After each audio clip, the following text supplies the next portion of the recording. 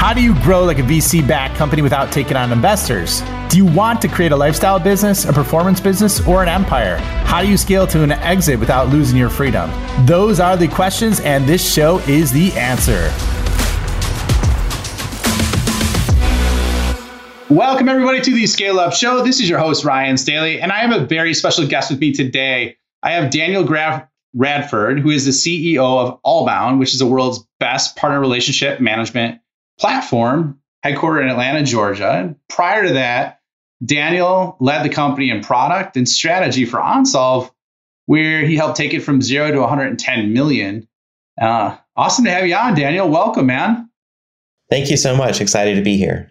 Yeah, I'm really excited. I mean, based on what we talked about in the prep session about, just kind of your solution and what you're doing, because I haven't really heard of anything else like it in the marketplace. And so I love to bring that to my audience and to you, the listener, so that you could get exposure to these things. So before we get too deep into that, though, let's do a really quick revenue rundown so everybody has some context in terms of where you're at in terms of your journey.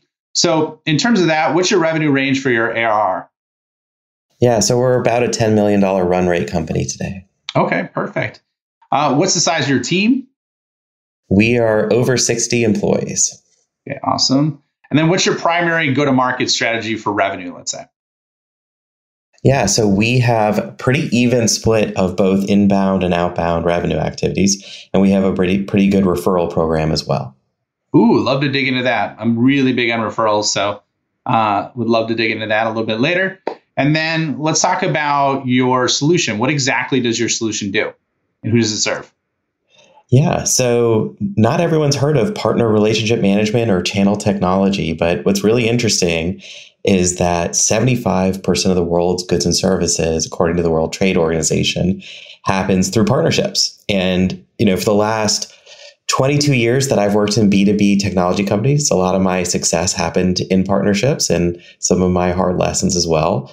And so when I saw this product, when I was brought in by the VCs, I fell in love with it. It's just a great product. So what it does is it helps companies that have a channel program to onboard their channel partners, get them trained, and handle deal management and co-marketing. So think about it as like a deal desk for all of your channel partners, the way that you'd want to have for direct reps as well. That's awesome. I'm one of those people. I'm raising my hand over here. I didn't hear about the solution before I started talking. So, then are you bootstrapped or are you backed? Yeah, so we're backed by some fantastic venture capitalists, and they have started putting money into this company in 2015. And I joined in 2018. We were just over $1 million, not quite $2 million back then. And so it's been quite a good ride so far. Yeah, I'd say so. It looks like you're doing a really good job of blowing things up pretty quick. So let's get into a little bit more about you and your journey here. Obviously you have the product and the strategy background. You mentioned sales as well. So I think that's an awesome, a very unique combination to have all three. So can you just give us your story and kind of how you got to this point before you became the CEO, and then we'll kind of take it from there. The first venture capital backed company that I worked at was called OmniLink Systems, and I started in sales. And, when you start really early, you help co-author the business plan and so forth, you get to try different things. And so I led a lot of the sales that accounted for about 90% of the revenues. And then once we brought in some serious money, I got moved into the VP of sales role, and then also managed all of our, back then it was called account management, now it's customer success, and as well. And we sold the company to a public company. But during the time that I was there, I led our partner program that it helped us come up with some new products, and that we developed with Verizon and with Sprint and also with AT&T. And so I learned, the product development side of things through those projects, and was hired on by a public company here in Atlanta called PGI to run their innovation lab and come up with new products. And that was a lot of fun. It went really well. And I met Kaushal Panjwani through that, who is our head of engineering here at Allbound, and Tori Barlow, who's our head of marketing. And so our success at building and launching products through partnerships there definitely translated later. But the company was taken private, and that was a wonderful experience to participate in.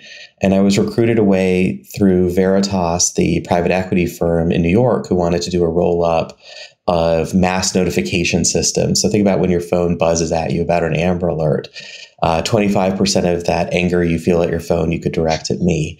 And, so we grew that to 0 to 110 million, mostly through M&A, and also, growing the product set as well. And that was a wonderful experience. And while I was there, my CEO quit, and Veritas informed me that they would give me a promotion, but not to run the company. And I was having a lot of fun. It was great. And then Jim Armstrong, who founded JDA Software and had backed me at OmniLink, said that he had this really cool product and needs a CEO. Would I take a look at it? And after getting off a phone call and looking at the product and getting out to Arizona, where there were 12 people in the room, I came back to tell my wife I was taking a 50% pay cut and I was going to start commuting to the desert. She was very confused about that conversation.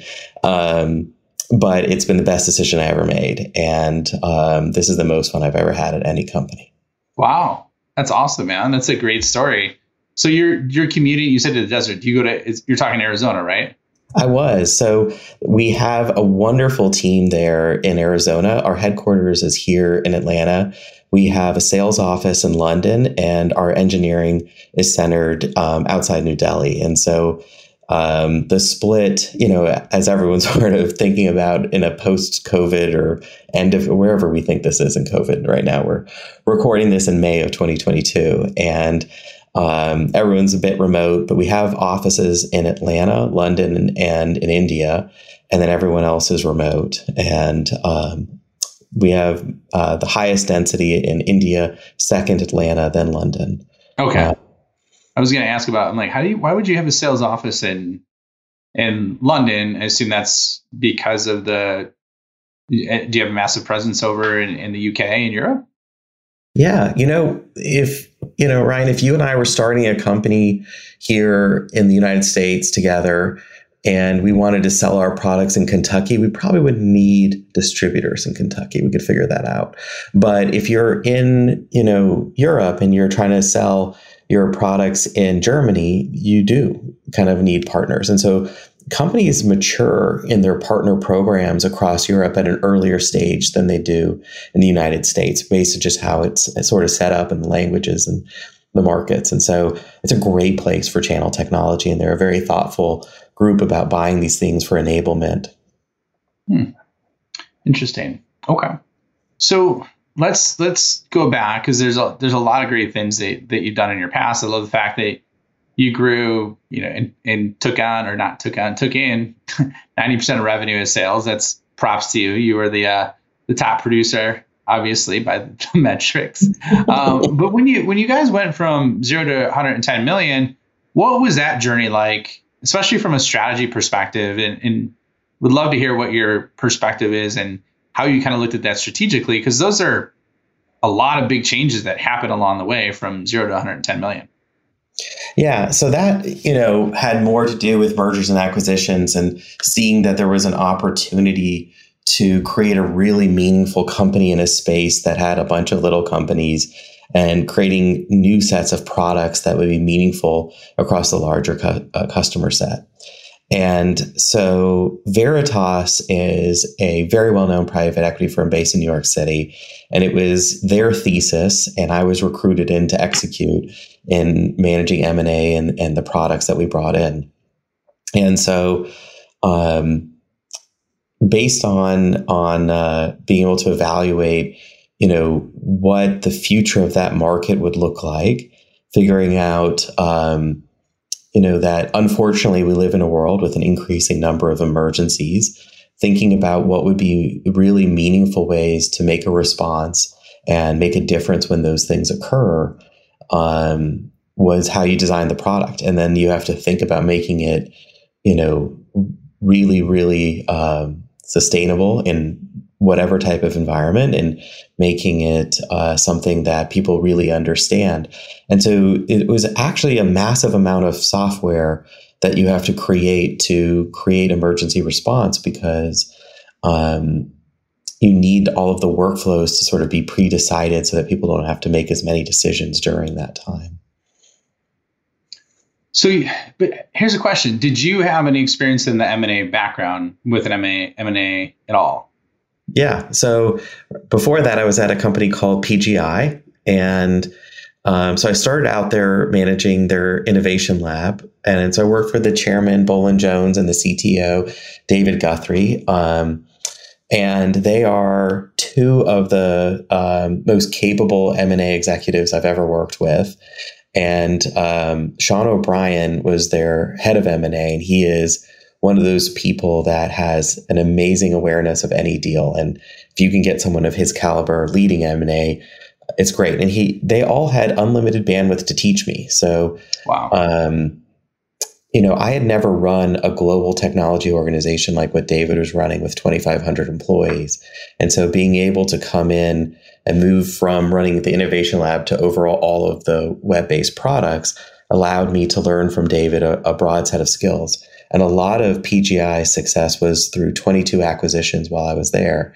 And I was not active in all of those, but my fair share. And so I definitely learned a lot through Sean and through Bolin and David. So, I would say a lot of the heavy lifting on the modeling and the work and the reach out happened from Veritas when I was at OnSolve.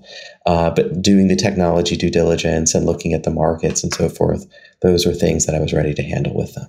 Okay. So yeah, it sounds like you were groomed along the way to I was thinking you went straight from product to then M&A, and I'm like, that's a kind of an interesting jump, but it makes sense because you had to do all the product due diligence along the way. So you're actively involved in 22 acquisitions or 22 acquisitions in that area.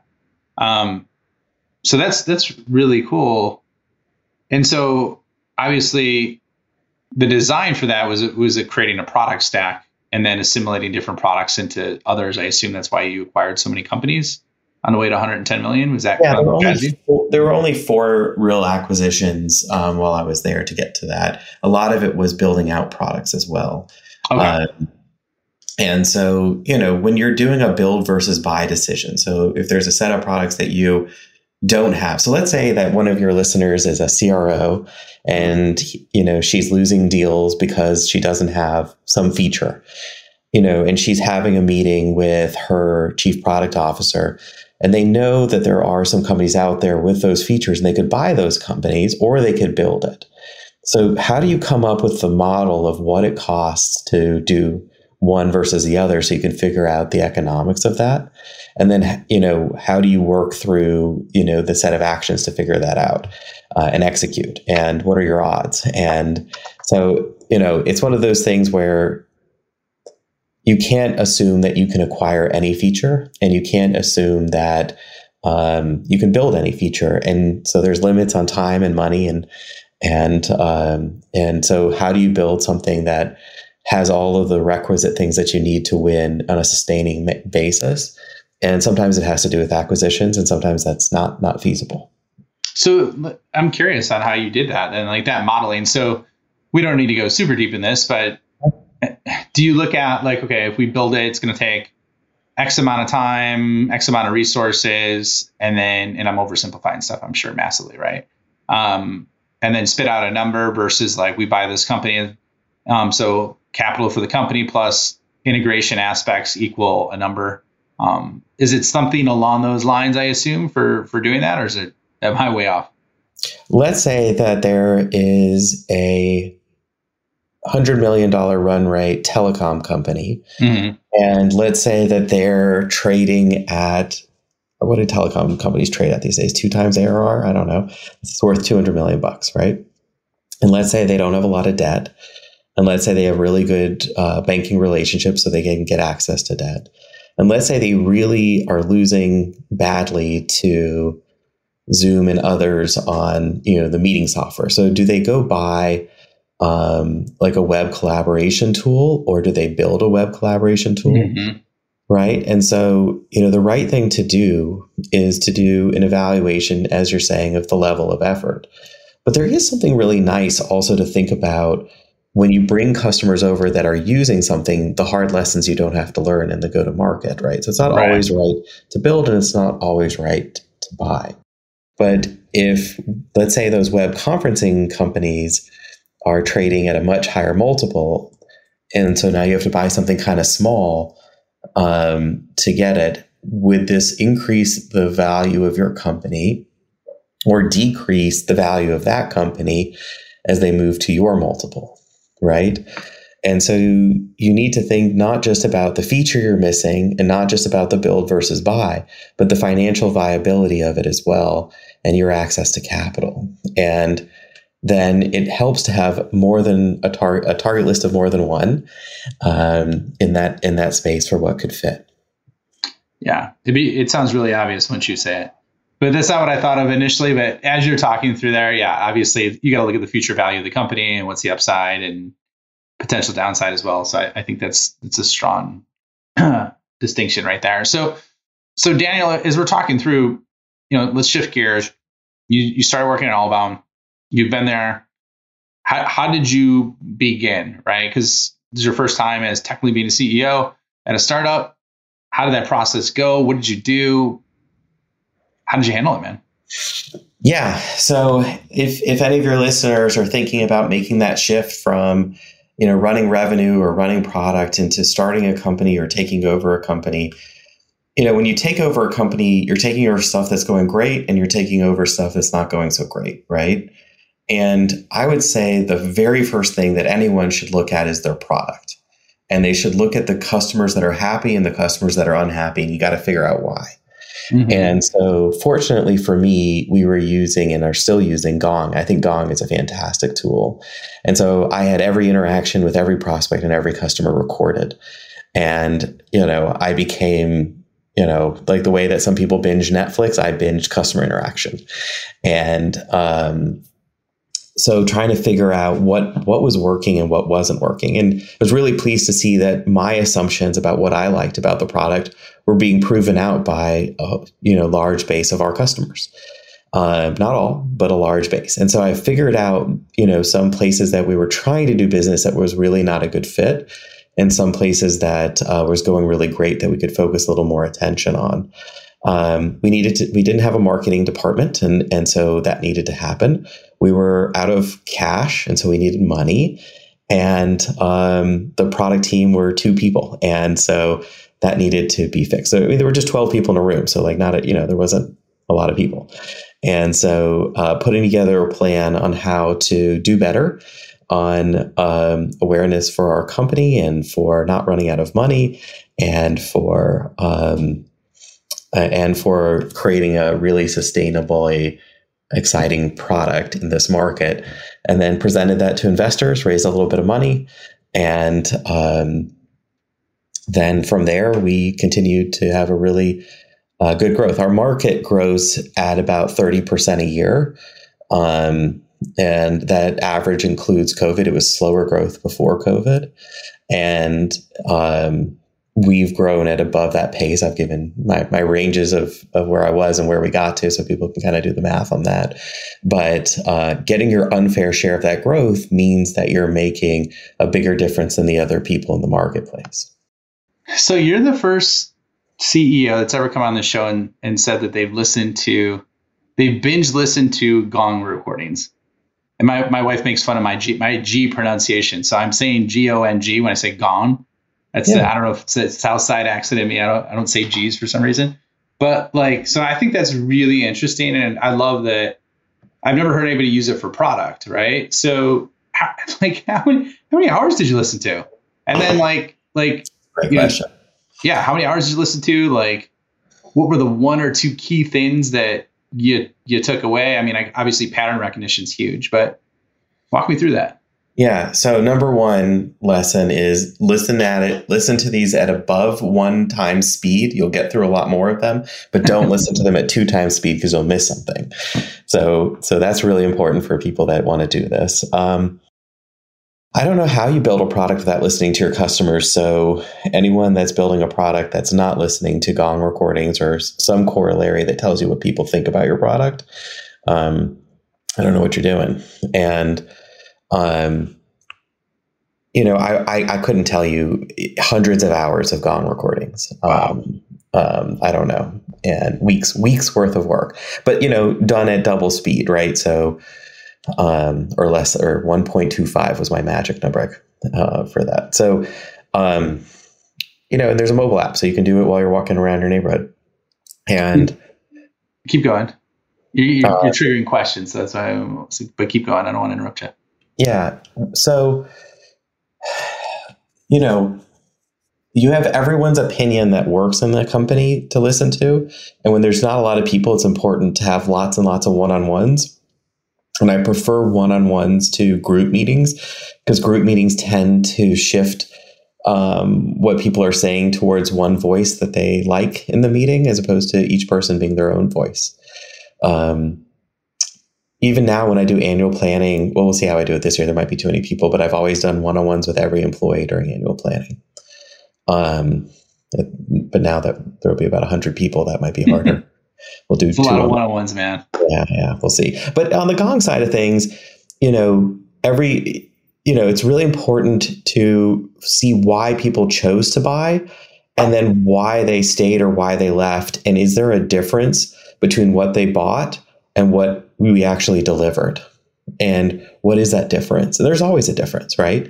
Like everything we've ever bought is always a little different than what it is. Sometimes better, sometimes like a lot better, right?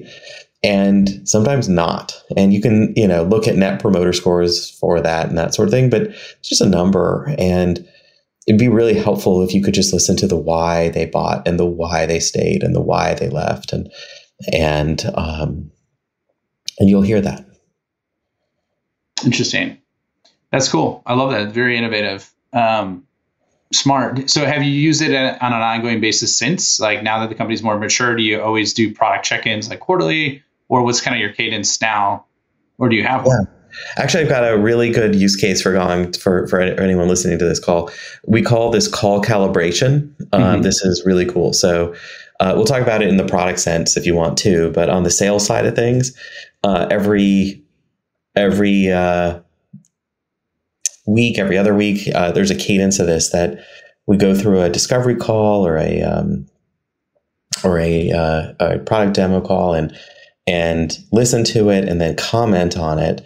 So if you're a new salesperson or a new customer success person, that you can listen to these things and not just hear what the salesperson or customer success person did on these calls, but also hear what the coaching would be for that. And it becomes a really good shortcut to training. Love that. On the product side of things, we run a global company. And so, it's really important for the product team to do recordings of where they're out at in different parts of their work, so they can do a really good handoff. Meaning, like, if I am a designer in India and I'm designing a flow for, this screen to that screen, and I want my product team that did the research project on that to kind of take a look at it, and they are in Atlanta, it's, if I record this and then send it over, then I can have feedback by the time I wake up the next morning. And so using video as an asynchronous way to communicate. And so you use that for internally then as well? Is that what I hear you saying? Yes. Oh, wow. Okay, cool. Yeah, you're a great use case for them. I'm sure they would love you if they don't already have this as a case study. I'm sure they would love it moving forward. So Daniel, what would you say is the number one single biggest challenge that you're running into at the revenue stage that you're at right now? Number one, I would say that we promoted nearly 60% of our team to higher level roles last year. Mm-hmm. And, I would say that we'll do something similar this year, but finding talent that can keep up, I think is really hard. It's a really, I know that there's some headwinds on the economy, but as far as finding, talented people, it's a rough go right now. And if I could hire everyone I wanted to hire, I think that things would go much more easily. What about on the revenue growth side? I mean, that's growing as a company. Let's just parse that down even more specific with revenue. What would you say is the most challenging thing for growing right now outside of people? Let's say outside of adding people. Yeah. Well, I meant it on the revenue side, but if I'm going to get a little more granular on that, I would say that look, this is a space that has gone from zero to over $1 billion in a matter of years, and so the number of experts that exist out there in the world of channel technology and best cases that you can hire to participate in being the voice of channel for people to learn from, whether that's your customers or prospects. There just aren't that many people out there, and so you have to make them, and that takes a long time. Yeah. Okay. That's interesting. And I could see that, obviously. I mean, that totally makes sense. So let's flip it. What would you say that you've done that's led to tremendous growth in your company in terms of revenue? You have great numbers since you've come on board. You've grown the team massively. What would you say is the number one, best thing that you think you're doing as a leader to infuse that growth? I think that investing really heavily in the product. If people looked at our product back in 2018 or 2019 and 20, like each year, it would look so dramatically different, not just user experience, sure, but like more on what it does to grow our customers' revenues and automate the work in their world. And so what that means is that the ROI for buying our product has dramatically increased, but we've also been able to capture a little bit of that as well. And so our contracts have gone up for customers, not as fast as the ROI, but they've gone up. And so I would say product-led growth from, features that lead to ROI is the number one thing. Well, I guess so if you're going through that, how much do you allocate towards product then each year of revenue? Is there a formula you leverage? Do you take it year by year? How do you kind of approach it? That's a great question. So what we do in the summer is we start annual planning for the following year or 2 years, really. And it starts with product, right? So we look at, what our feedbacks have been from our current customers, what they say that they wish they had. And we look at what prospects are going with us and going with others. And we look at adjacent addressable markets and whether we can build or buy our way into them. And that leads to, what we would like to do over a couple of years period on the product side. And then we can cost that out to, an 80% accuracy and, get closer and closer by October. And that starts to generate a retention plan and a sales plan and a marketing plan that are fundamentally different based on what we build, right? And then by October, we kind of bring this all together for our board to review and approve a budget for the following year. Sometimes that budget requires money that we don't have, and that becomes a discussion, and then we could raise money for it. And sometimes it doesn't. And so, that's how we make those decisions. That's awesome, man. I love that framework. And I think it's a really cool strategy on how you're leveraging that. And then you back into it. I mean, you just tell you're so methodical with how you do everything. I'm more of a salesperson at heart, even though I'm not a salesperson. I mean, I guess you're always a salesperson, right? But I just love the methodical approach you have to so many parts of the business. And it obviously come through as we've kind of talked through here. So I think you've given a lot of insights today. So we are just about up in time. I want to do a quick, kind of fast fire questions for you, and then we'll wrap things up. So what would you say is your favorite book you've read over the past couple of years? So I would say that we do a company book club, and the two that we as a company have probably gotten the most out of have been The Sales Acceleration Formula by Roberge and What You Do Is Who You Are by Ben Horowitz. Okay. Love that. What's your favorite podcast or show that you listen to? I've been listening to Acquired. I just think the level of research that they're doing on companies is pretty great. And I tell people that I listen to, 6 or 7 hours of Berkshire Hathaway, and they're like, "Oh my God, how'd you get through that?" I'm like, "Oh, I wish there were 3 more hours. It was so well done." All right. Who's a founder or CEO that you admire that you think is doing an amazing job right now? Yeah, so I think Wayne Kellum here in Atlanta, he's taken 6 companies to be large global companies worth billions of dollars. And he still takes time to sit on boards and help companies out. I think that it's very rare that you have someone that's that passionate and still working as hard as he does. Wow. Which companies did he take public? I haven't heard of Wayne before. Yeah, so there was Vocalocity, that was then Vonage, and Space IQ is not public, but is probably on its way. And then there were a few others. Okay. So two more questions. What advice would you give to yourself, like knowing what you know now and when you're starting your startup career? Yeah. So, I think that I was nervous about failing at stuff early on. And I think that if I'd given myself permission to try stuff that could have failed more often, I would have learned things faster. I think fear of failure prevents people from having success. That's great advice, because you always hear the general, failures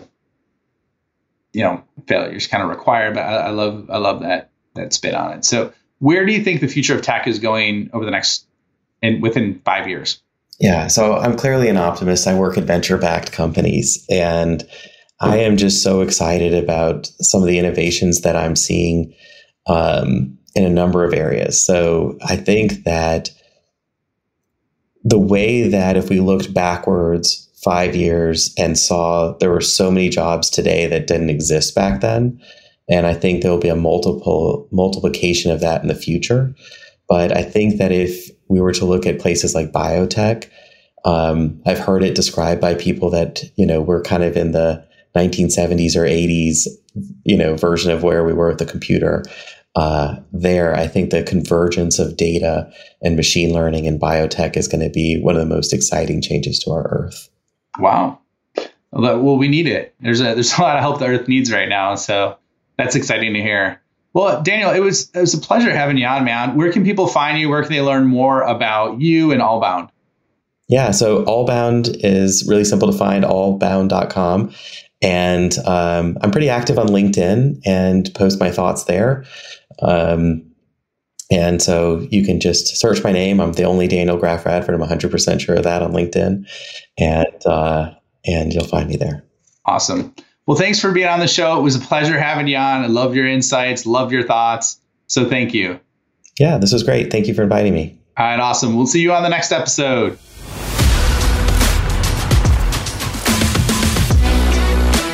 Thank you for checking out the Scale Up Show. My mission in life is to help founders and revenue leaders avoid all the pain and suffering in revenue growth so they can flip it and create a life of their own design. So if you enjoyed this show, please like, review, share it on social, and more importantly, just share it with a friend. Share it with someone that you think could learn and benefit from what you heard on today. But the more we get the message out, the more people we could help, the bigger the impact we make, and the bigger the community gets, which helps everybody. So once again, thank you for being a loyal listener. I appreciate you and look forward to seeing you on the next episode.